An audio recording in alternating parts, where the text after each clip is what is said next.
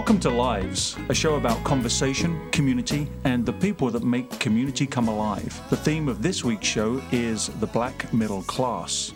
With me in the studio today is Othello Meadows, the CEO of 75 North, founded in 2011 to facilitate creating healthy, sustainable, mixed-income communities in the Highlander neighborhood in North Omaha. Hello, Othello. Hey, how you doing, Steve? Really well, thanks. Thanks for joining me today. I'd like just to get the ball rolling by learning a little bit more about you. So could you tell me a little bit about the community that you grew up in? So I grew up on Miami Street, near the intersection of Miami and Fontenelle Boulevard, and it was a great neighborhood to grow up in, pretty diverse in just about every respect. Racially, economically, age-wise. It was just a great place to grow up.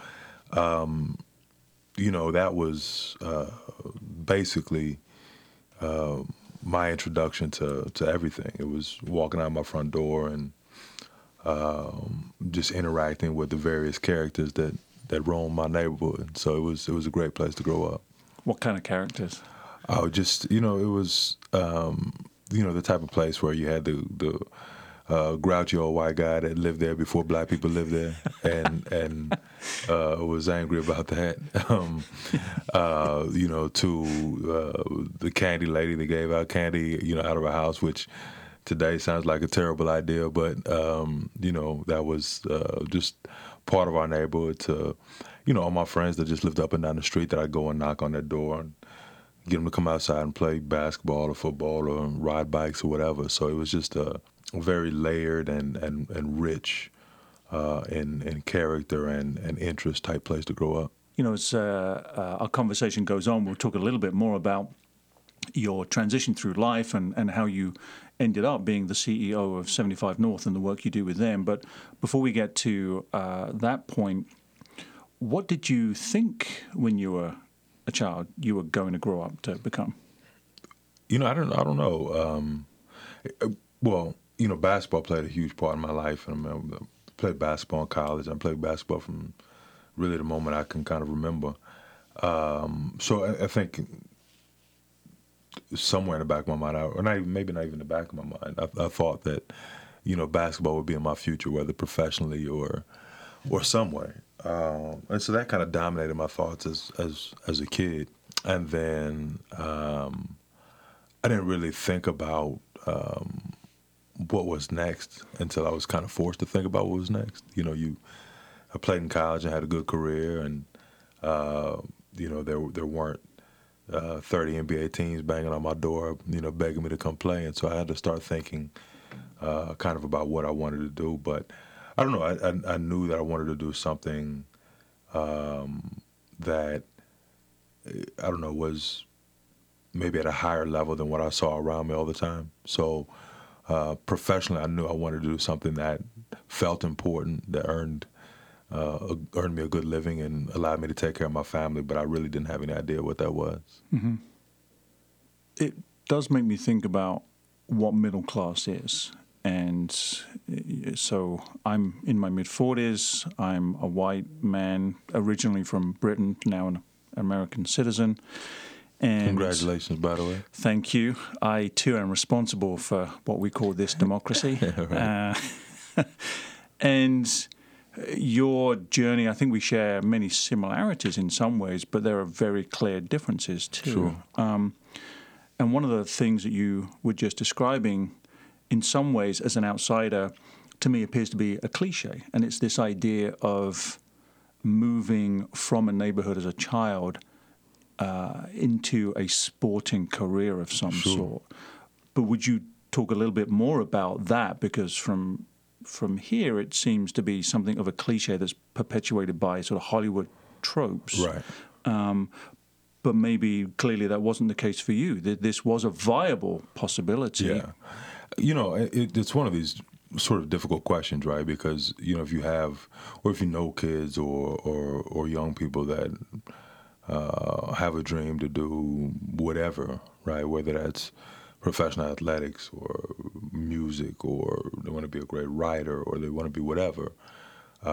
you certainly want to support those endeavors, and you certainly don't want the fear of being a cliche to influence your decision on how far you support somebody in that dream.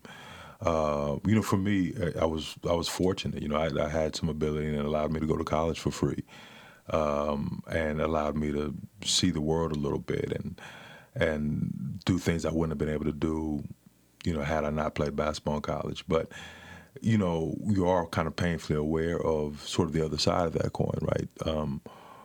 For me, basketball was always secondary to school. Like in my household, it was really about educating yourself, both in and outside of school.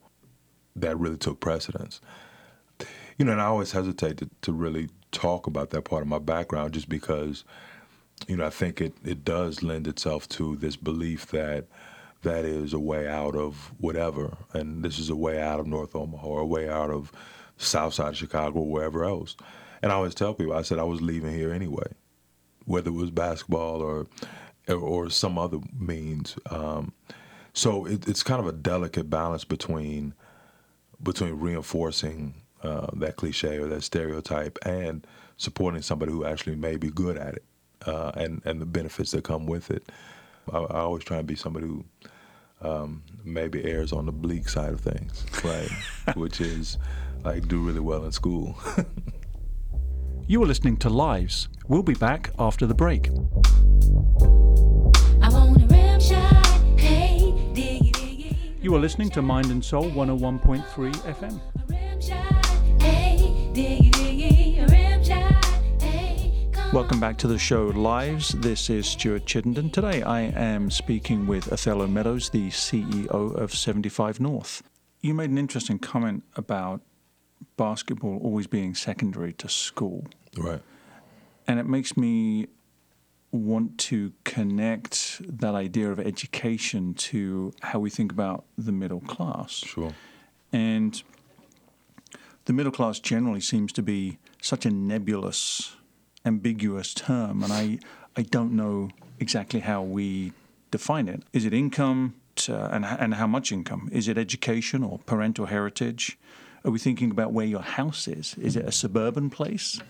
Is it city apartments? What does that look like? And is it an occupation? So if it's not, for example, basketball, and I'm not saying that it couldn't be if it's not professional sports, but what then is it? Does it look like an accountant? Does it look like a scientist or an academic? Or is it perhaps a cultural creator, someone who's like a writer or an author or something like that? So I don't know. What is the middle class?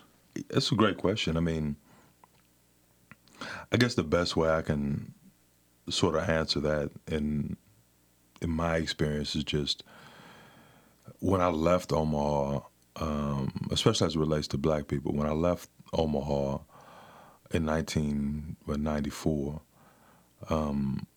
I thought that black people everywhere lived the way that black people in Omaha lived, meaning that there was this minute black middle class, and that there were a handful of black people that were living at a certain level, whatever that level is, right? To me, it meant sort of maybe your family had 2 cars, you lived in a house, you lived in a neighborhood that was further west than where I grew up or where anybody else I knew grew up.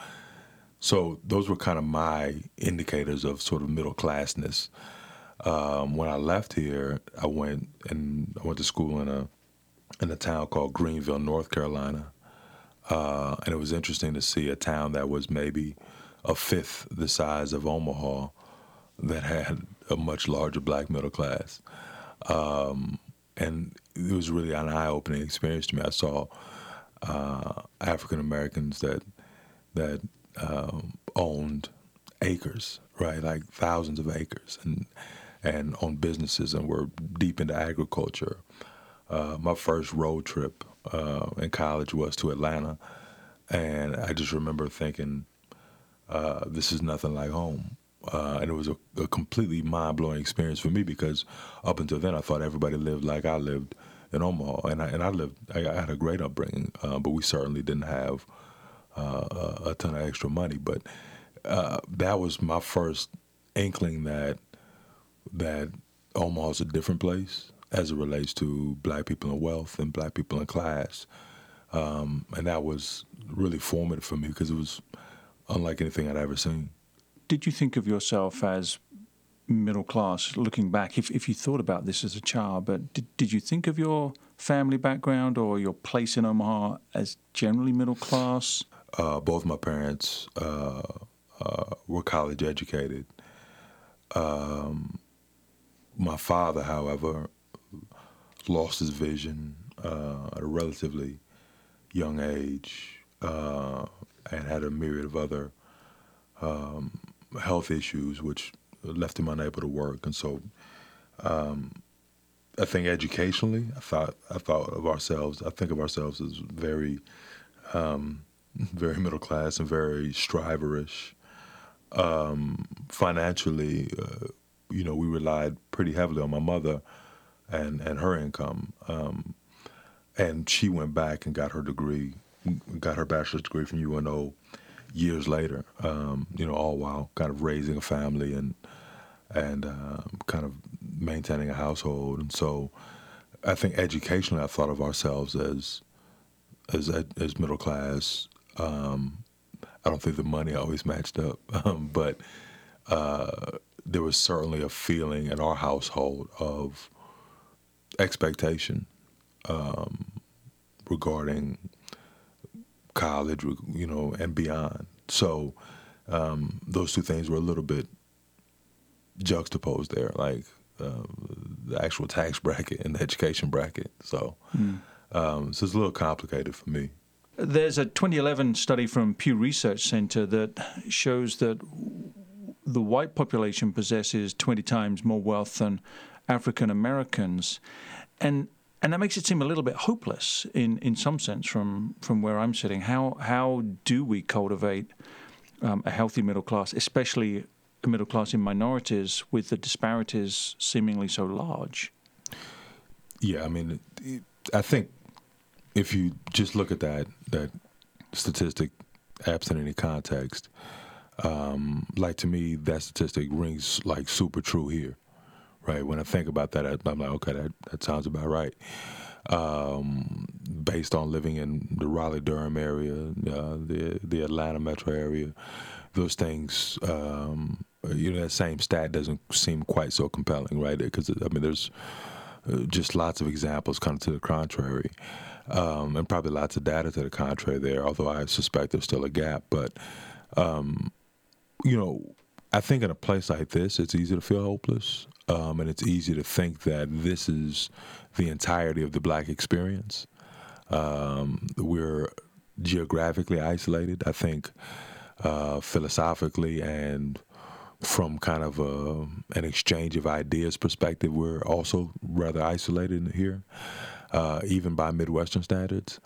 So I think, those things seem to have so much more heft in a place like this than they do somewhere else, which for me was, back to an earlier comment, was why getting out of here and seeing other things was so valuable to me.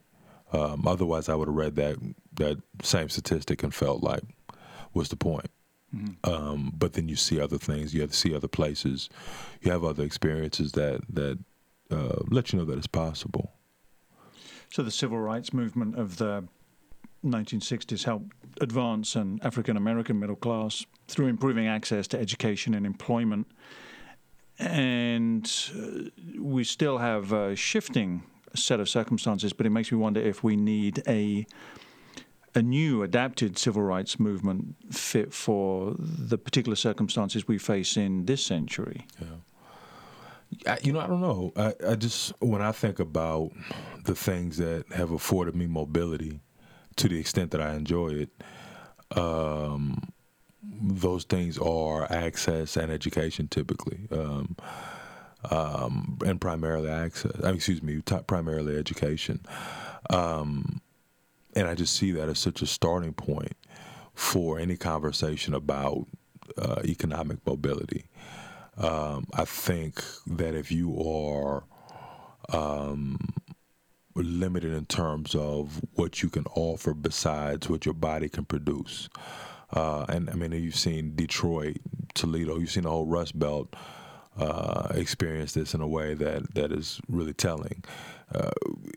When your body cannot produce, it's fine that you had a great middle income type job until you develop carpal tunnel or you develop, mesothelioma or some crazy illness that doesn't allow you to make that same income.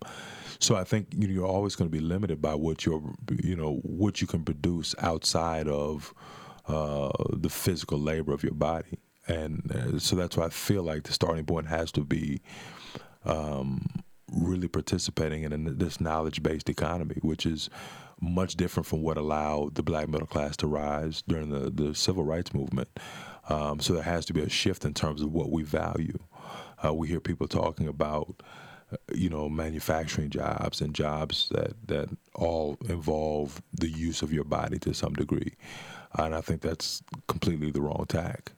I think those jobs have had their heyday and are probably not coming back. So that's why education feels like such a vital entry point to me when you talk about economic mobility. I am chatting today with Othello Meadows. We are going to take a short break. Back in a minute.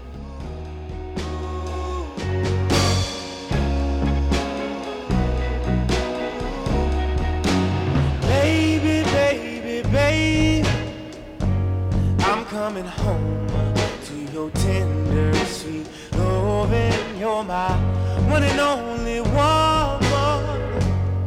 The world leaves a bitter taste in my mouth, girl. You're the only one that I wanna be around. You are listening to Mind and Soul 101.3 FM. Wanna be around, girl.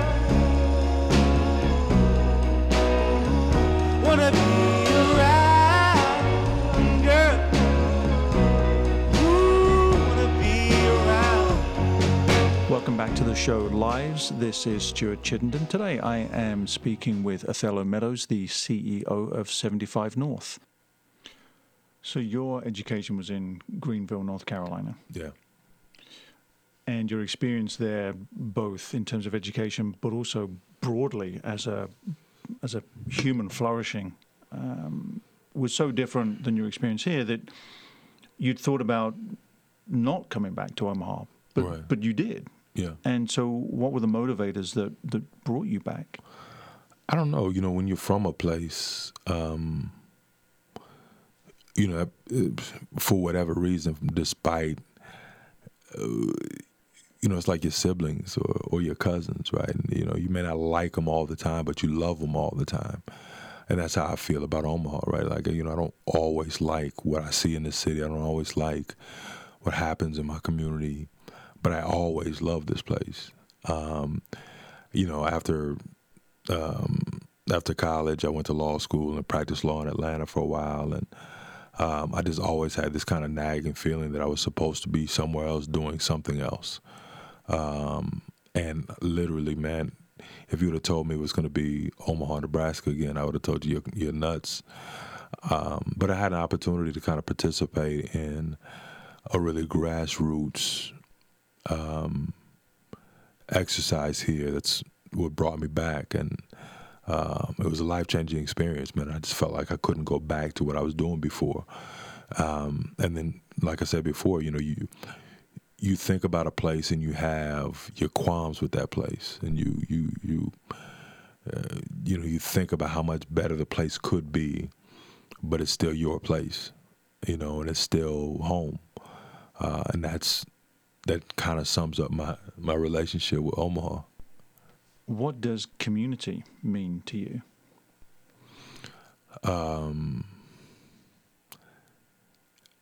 Community means being supported. It means being included.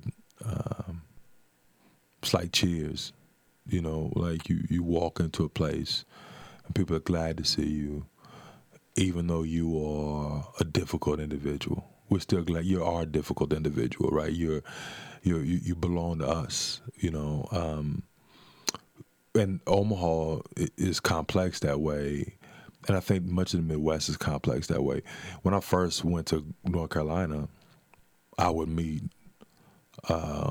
older black women, and they would call me baby. And they would grab my hand when they talked to me. And they always seemed to want, whether they knew me or not, want good things to happen to me, you know? And so I remember very clearly, like, thinking to myself, this is the first time I've been in a place where black people love each other. And that was really a powerful thing for me because I never really felt like that here outside of my family and friends, right? It just felt much less like community. I walk into the grocery store, I walk into the Piggly Wiggly in Greenville, North Carolina, and some woman I've never seen before is warmer to me than a person I've seen every day of my life for the first 18 years of my life, you know? So community to me is the latter, right? It's this sense that we're here together and that you belong to me and I belong to you. And it was the first time, like when I was down south, it was the first time I really felt that at that level of intensity. So tell me a little bit more then about your work now. You've been motivated to come back to Omaha. I'd like to hear more about 75 North and also those larger motivators that you have to maybe change community. Yeah. So 75 North is really kind of the result of us, and by us I mean our board and other people, kind of key stakeholders, seeing we're doing a really deep dive into a smaller geographic location can do for a neighborhood, right? When I first came back, I saw people doing things on the north side that were all very, very well-intentioned, that were well thought out, that were some that were even well capitalized, that were just too broad. You know, North Omaha is a huge geographic area, and I just saw people trying to do really audacious things in a place that you can't get your hands around. We stumbled across this model that emerged from Atlanta and a group called Purpose Built Communities in a neighborhood called Eastlake that really stuck with us. From a critical analysis standpoint, it seemed to make much more sense, right? Like if we think about 68111 and just saying we're going to do all this stuff in 68111, it's just too big of a bite. And so we've just focused on the Highlander neighborhood, which is roughly 33rd Street to the west, the freeway to the east, Hamilton or so to the south, and depending on who you ask, Bedford or Lake to the north. And so that's our area. We don't do anything outside of those boundaries because we think it's hard enough to make significant change in a small neighborhood, let alone an entire zip code or an entire quadrant of the city, which I just think is far too audacious. I am chatting today with Othello Meadows. We are going to take a short break. Back in a minute. Young cat got back, did a little bit. Now we hardy, puffy, tough, do-rag and Tim's. Kinda hard to get a job back out on. You are listening to Mind and Soul 101.3 FM. Young girl, she grew up in a rush, had it bad, no doubt. She don't know who to trust. Every man she ever loved only want to crush. Charge that to the king. But it's all gravy. Hey, baby, shots get popped, the cops shut down the party. Jeans sag low, blow smoke out of the chest. We've got a love for y'all, which y'all don't love us. So it's really a suburban switching lanes. Spin up all I do in them chromey things. Yeah. Our kids and funny names. Don't hate on us, we're fabulous. Prepaid sellers for local. Welcome back to the show Lives. This is Stuart Chittenden. Today I am speaking with Othello Meadows, the CEO of 75 North. Othello, just before the break we were chatting a little bit about 75 North, and I wonder if you could tell us a little bit more about what is happening there. Yeah, so right now, if you drive down 30th Street, so north of Hamilton or south of Lake, on both sides of the street, you'll see lots of construction activity. Our first phase is about 101 units of mixed income housing, mixed income apartments. And then there's also a really large scale community enrichment space called the Community Accelerator. And so all those things are under construction right now with varying kind of completion dates. The first apartments will be ready for occupancy in March of 17, and the accelerator will be done early to mid-summer of 17. So lots of activity going on there right now. You know, and that's probably the most visible part of what we do. The more important part of what we do is the work that we do with Howard Kennedy Elementary School, which is just north of our site. That school has undergone a pretty dramatic kind of reconstitution involving longer school day, longer school year, significant influx of new staff and teachers, new principal, greater focus on STEAM learning and project-based learning, more hands-on stuff. So we're excited about that, and that is quite honestly the most valuable part of what we think we bring to the equation in Highlander. What kind of things will be happening? And I'm wondering, what will it feel like as someone walking around that community in, say, a year's time? We want it to feel inviting. We want it to feel kind of like a beehive of activity where there's lots of different enriching, positive, fun things happening all the time. There's a lot of really great community green space. There's a lot of programming and enrichment activities that'll take place in the accelerator. And the accelerator really sprung up out of, I guess you could say, me standing on this soapbox about, ironically, sports on the north side. It always struck me as odd that when you talked about youth engagement, the first thing that people talked about was sports. And I said, well, when I was growing up, I knew plenty of people that had no interest nor ability in sports. Or they had interest and they had abilities in things that maybe they didn't even know about.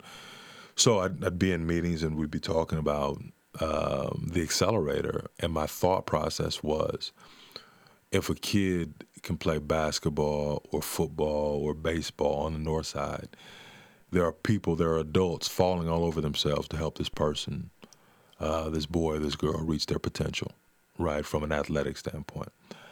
I said, but what if, like, we're just sitting on the next Wynton Marsalis, right, or the next great computer program, or the next Neil deGrasse Tyson, you know, like, what if all this untapped talent is untapped because there's no outlet for it?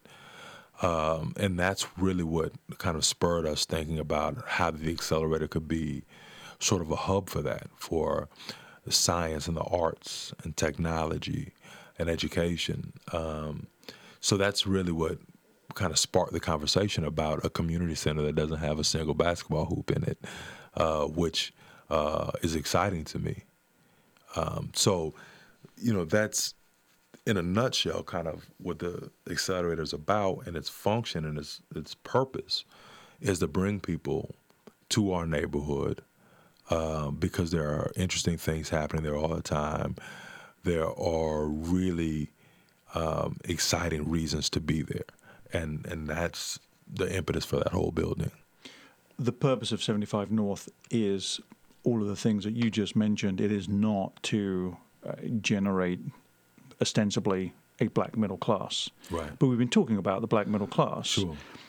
And it seems that there may be some tangential connection between these two things. I mean, you know, personally, you know, I didn't understand that, I don't think, fully until I came back, you know, because I left here when I was 18, and I spent the next 16 years or 15 years coming back for Christmas or Thanksgiving, whichever year I alternated on. So I didn't really have a great feel for what was going on in the city anymore. Because, I mean, you can't get a great feel for what's going on in the city when you're there.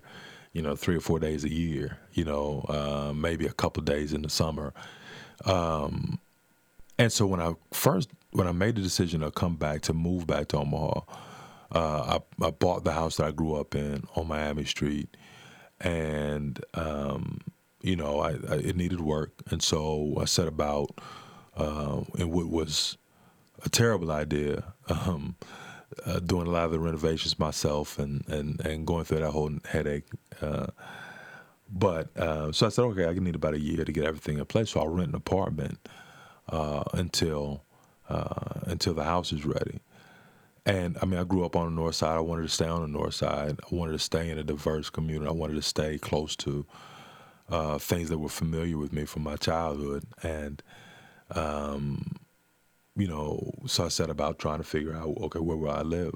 Like, where will I rent an apartment? Now, if I'm renting an apartment, for me, that's a very different proposition from renting an apartment with my soon-to-be wife, who was moving up here from Atlanta. And so as you go through and you look at places to live and you look at apartments, you realize that there isn't a place for the black middle class to feel kind of entrenched in a lot of these places where people from that black middle class grew up. And I realized there's no place that I could convince my wife, who doesn't have the same affinity for this city. She does now, but at the time, she didn't grow up here. This wasn't her neighborhood. There was no place that I recognized there was no place she was going to be happy if I brought her and said, this is where we live right now, right? And that was really eye-opening to me, because I've never lived in a city where there were parts of that city that were just relatively off limits. And so it made me think, wow, like, where would somebody live who grew up on the north side, who now fits into this nebulous idea of a black middle class? Where would that person live, right? Where would that person feel like this is a place where I can buy a house and not take a bath, right, and make my money back, or it'd be a good investment? Where can I send my kids to a good school? Like, all these things that I hadn't thought about before until I had to think about somebody else. As we draw to conclusion, what sorts of things matter to you now? Equity, education. I think a lot about how education drives the way this city looks, and the choices that people make about where they want to live, about the opportunities that are afforded to kids of color and kids growing up in poverty, and about this city's commitment. To pursue a system or a means of educating children that actually gives people an opportunity, right? I mean, we talk about the fact that we talk about a lot of good things in this town that this city does, and we still have kind of a reluctance to talk about the difficult things, right? And the things that other cities have managed to kind of figure out, or other neighborhoods have managed to figure out.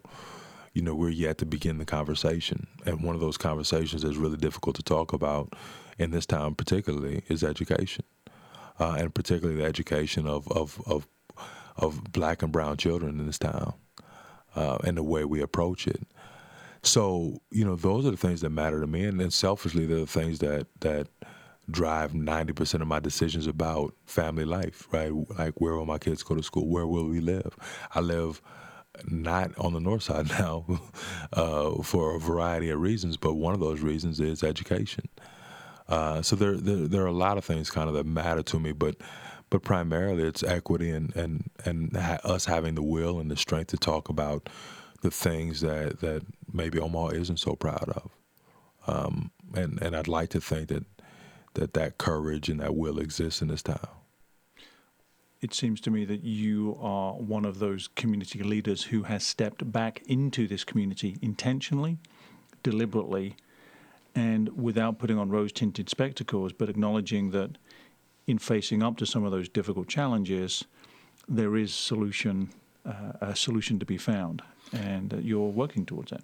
I think so. It just takes, I think one of the things that people have a hard time kind of wrapping their head around is that, we're talking about long-term solutions to deeply entrenched issues. So if you think that if we enact this program or we start this strategy and you'll be alive to see its fruition, right? I think you're naive. The issues to face people of color in this country took centuries to manifest. And for us to think that if we do X, Y, and Z, 10 years from now, it'll all be good, I think is Pollyannish.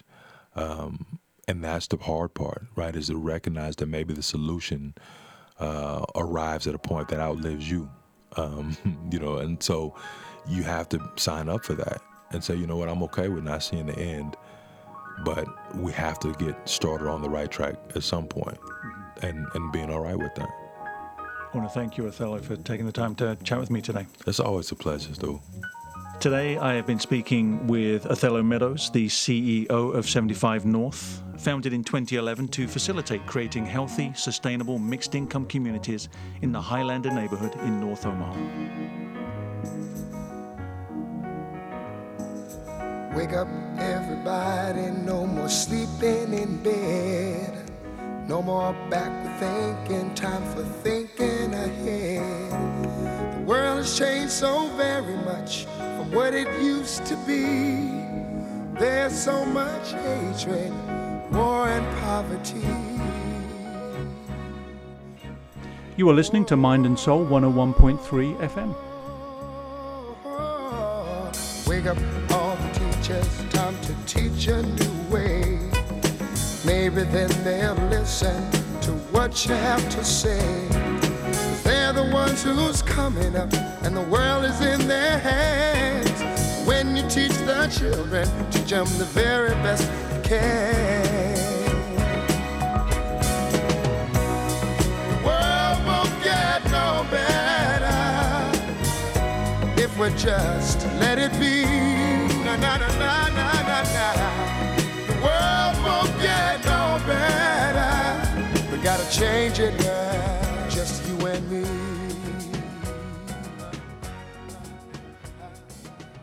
This is Dialogue, the part of the show where guests talk about our week's theme. This week's theme is the black middle class, and with me in the studio today, returning, is Diana Martinez, who is FilmStream's education director. She is currently working on a PhD in film and media studies at the University of Oregon. Diana also writes about film and television. Her work has appeared in Slate and The Atlantic. Hello, Diana. Hi, Stuart. Thanks for having me. With me also is Jeanette Taylor, who is a native of Omaha, Nebraska.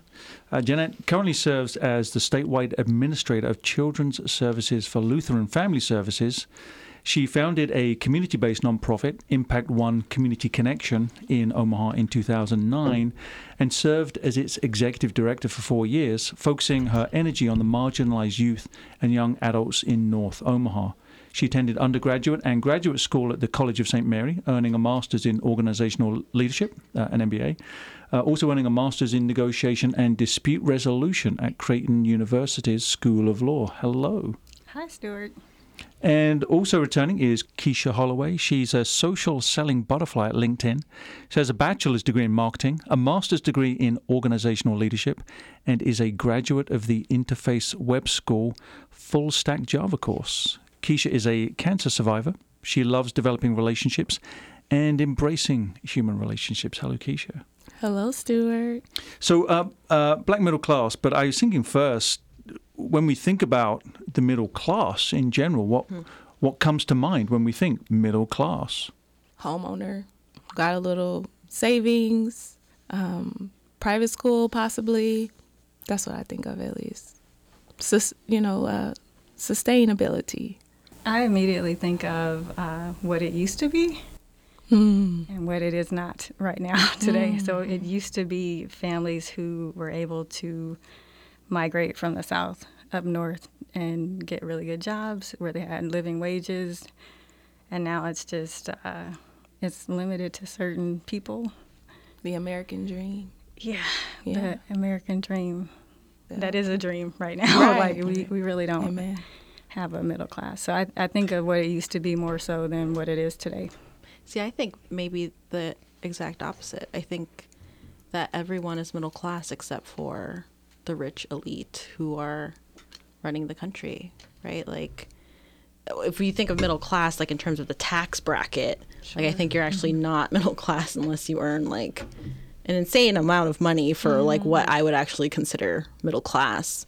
But if you think of these issues of mobility, of education, then I think we can start pinning down like an actual middle class that maybe still exists or is definitely struggling.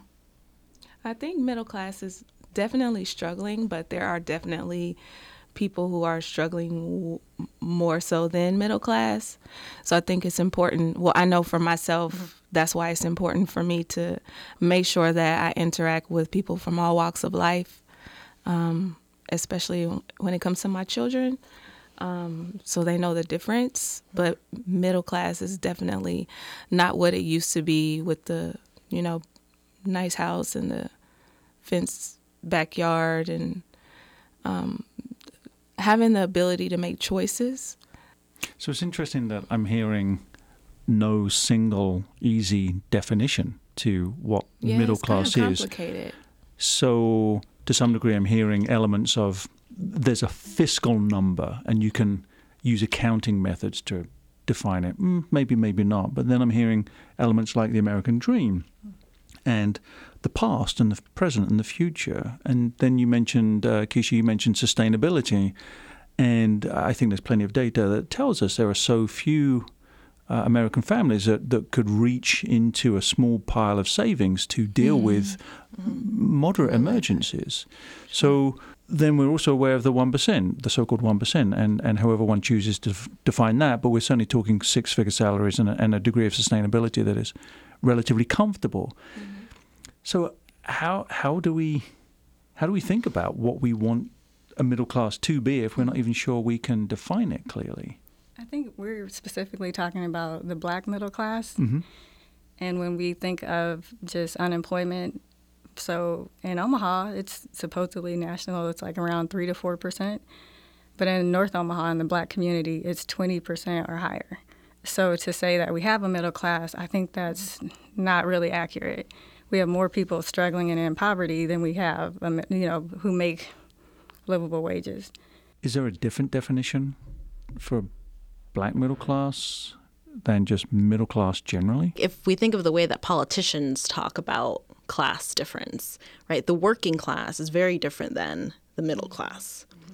Right, like the working class are people who have usually industrial jobs, like construction jobs in factories, right, what we would call like blue collar work, whereas the middle class, and you're getting into this white collar work, which has this level of social mobility, right, that they can attend the museums, they can go to the private schools. They have these markers of like higher class as opposed to like the working class. So like I always struggled growing up. My dad was a construction worker in California.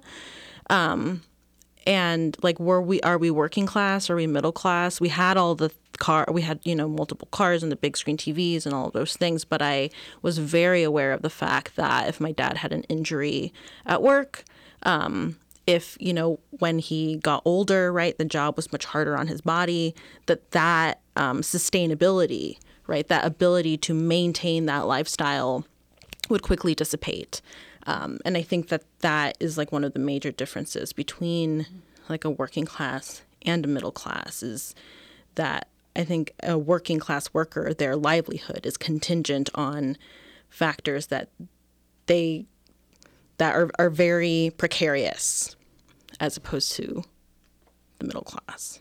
For us, going to work at, the Ford Motor Company in Detroit made you middle class because most people of color live in poverty because of systemic, I'm not going to get political, but because of how, society is structured. Yeah. So Whereas a job is like a working class job for a Caucasian person. For us, that would be a middle class because, wow, we're able to pay our bills and to live and to not struggle just a little bit.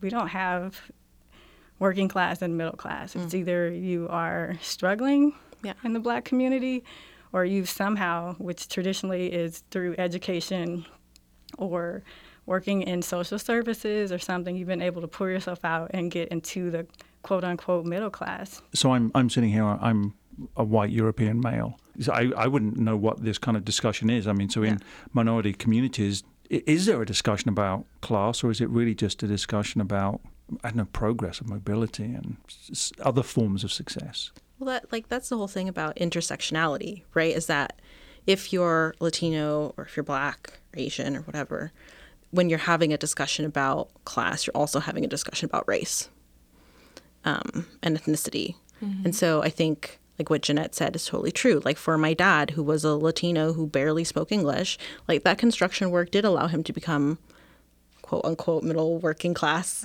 right? Because that was what was available and it was like pretty well salaried job.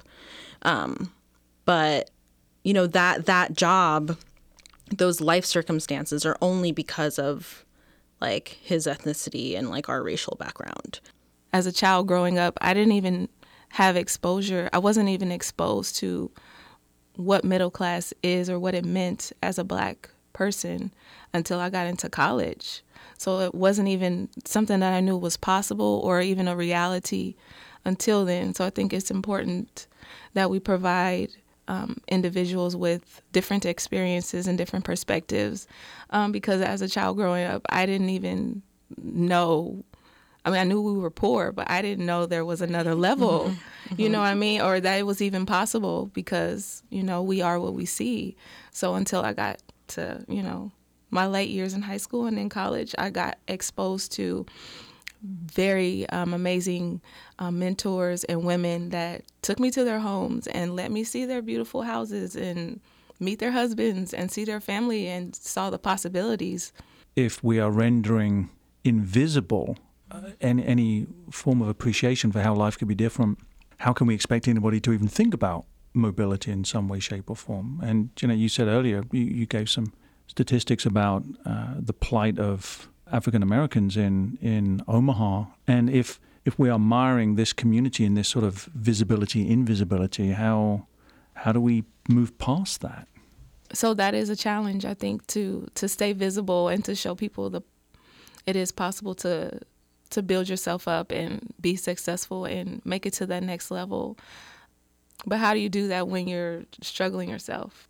I don't think we do that enough in the Black community. You have a lot of people who are either seen as a leader or self-proclaimed leaders or, you know, and they are middle class or making more than what you would consider middle class. And sometimes people are removed from the communities that they're supposed to serve, and you feel that. Like, you're in the hood, and you're like, oh, you represent me, I've never seen you. Exactly. And you have nice cars, and I don't have anything. So it's like, how do you be true to where you come from? Like, I'm from 24th and Pratt. No secret about it. I had my daughter when I was 17. It is what it is. And the only thing that allowed me to be mobile and move into quote-unquote middle class was me going to college. And so because I know that that's one trick I can use, I tell people, hey, go to college.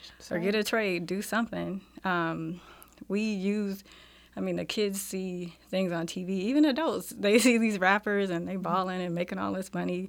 So now everybody want to be a rapper. And it's like, we got to be realistic with our goals here, and we really have to be true to what the Black community is or what it's supposed to be. And I think that's where we fall short. We don't have the connection like we used to back in the days.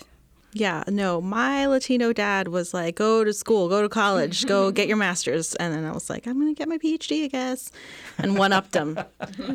But, you know, I think one of the things that Jeanette pointed out, right, is that you need to revitalize a community and put resources to what's already there.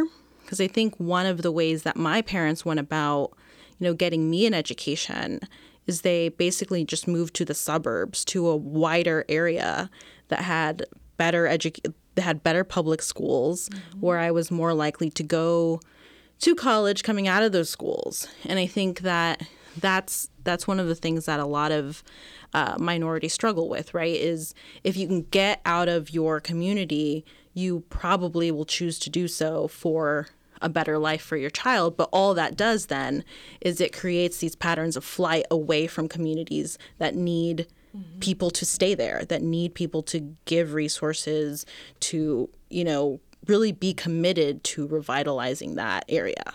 So a final comment from each of you thinking about the black middle class. My final thought is if you are able to build yourself up and become more successful and get into that category of the black middle class or even higher, let's go higher than that. Just make sure that you come back and build that community that you once were growing up in, especially if it wasn't kind to you, especially if you did struggle, because those same problems are still there. So put the resources back into our community so we don't have to move out west where there's better schools and there's better roads and there's better everything. Let's put our money back into the community, our resources, and come together so that, we can continue to thrive and to grow. Because I don't believe that there's a true black middle class in Omaha. I think that the challenge is going to be for people to be prepared for what's to come. January 20th of 2017, when this new regime comes in, things will look differently for middle class in general. But for the black community especially, jobs are going to be that more limited. I think entrepreneurship is going to be super important. And we have to collectively, as a community, try to help grow black businesses and build people up, because we are going to the next 4 years will be interesting, but I know that it will really hit people of color hard, and it'll hit immigrants hard. And we talk about middle class. I'm nervous of what that looks like in 2017. I echo all of those sentiments. I think coming up, community is going to be so much more important, right? Because it's at those local levels. Like, even if you're talking about local government, is where you get those resources, where you can procure your voting rights, which is not guaranteed if you are a minority, right? Yeah, I think going back to the community, really having a strong bond with that community is just going to be the most important thing. Like, I can't stress that enough. Like, that's it. Those are my final words. With me today in dialogue have been Jeanette Taylor, Diana Martinez, and Keisha Holloway. Thank you all so much for being here. Peace. Thank you.